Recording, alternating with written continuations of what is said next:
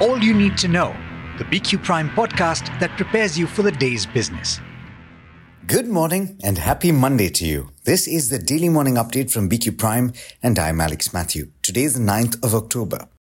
The top news we're tracking this morning is that Israeli Prime Minister Benjamin Netanyahu has declared Israel at war after a surprise attack which killed at least 200 Israelis. At least 230 Palestinians have been killed in reprisals. The operation by militant group Hamas, which included taking scores of Israeli hostages, was a never-seen-before incursion into Israel and a likely failure of the nation's intelligence operations. As of last evening, fighting continued in southern Israel for a second day as Israeli defense forces sought to regain control of areas that were infiltrated on Saturday by militants from the Gaza Strip. While the IDF, which is the Israel Defense Force, has said that it now controls or has full control over 29 points that were breached, there is still fighting in 8 southern locations. Now, international markets are reacting to the heightened tensions in West Asia. The dollar has advanced and so has crude oil. As of this morning, Brent crude was trading higher by 4% at $88 to the barrel. Back home, one of the biggest talking points over the weekend was the outcome of the 52nd GST Council meeting that was held on Saturday. It included technical and procedural clarities, apart from approving exemptions on millet-based powdered foods, coastal cruises, and a rate clarity on extra-neutral alcohol for industrial use.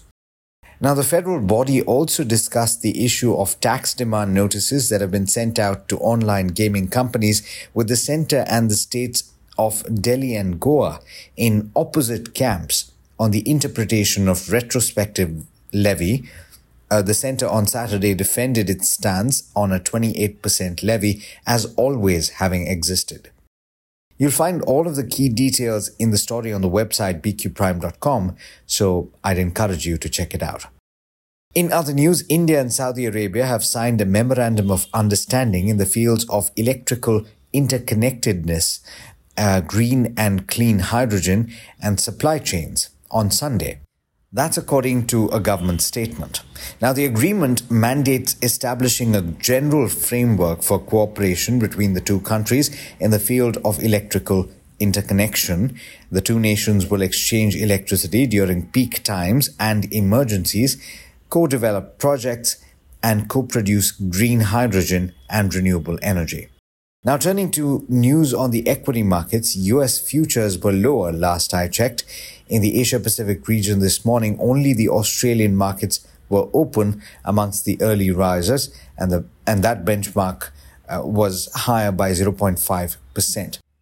In our markets, we're likely to see selling pressure at the start of the week, and that's particularly because of the global tensions and also the fact that Indian equity markets gained for 2 days straight at the end of the week. The Nifty 50 trading close to 19,650 at the end on Friday.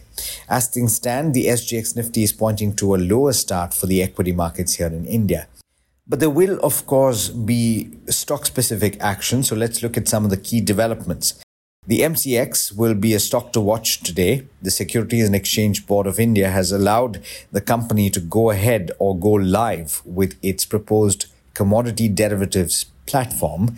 Remember, on the 29th of September, the markets regulator had asked the MCX to delay the launch of the commodity derivatives platform, which was scheduled to go live by the 3rd of October. The stock had seen some selling pressure on account of that, and you could see a bit of a reversal. IT companies are going to be a key area of focus this week on the back of earnings. Tata Consultancy Services is scheduled to announce its results on the 11th of October, and both Infosys and HCL Tech will report theirs on the 12th of October, followed by Wipro on the 18th of October, which is next week. Analysts tracking the sector are bracing for a subdued sequential performance by these companies, saying that the weakness seen in the first quarter is likely to persist with no meaningful signs of recovery or deterioration, but that still dashes any hopes of a quick turnaround. Tata Consultancy Services, by the way, will also consider a buyback of shares at its board meeting on the 11th of October, and shares of the company had already spiked towards the end of the session on Friday and could continue to see buying interest. Now, Titan has come out with its business update for the second quarter. It reported a 20% increase in its standalone revenue, and its emerging businesses saw sales growth of 29% compared with the same quarter a year ago. While the watches and wearables segment saw sales growth of 32%, the jewelry division saw sales growth of 19% year on year. In the pharma space, Sun Pharma and Aurobindo Pharma are recalling products from the US market due to manufacturing issues, according to the US FDA. That's based on a report by the PTI. Sun Pharma's US-based subsidiary has called back over 69,700 cartons of Sequa, which is used for the treatment of dry eyes. Meanwhile, Aurobindo Pharma's US unit is recalling close to 10,000 bottles of Rasagiline tablets, which is used to treat Parkinson's disease.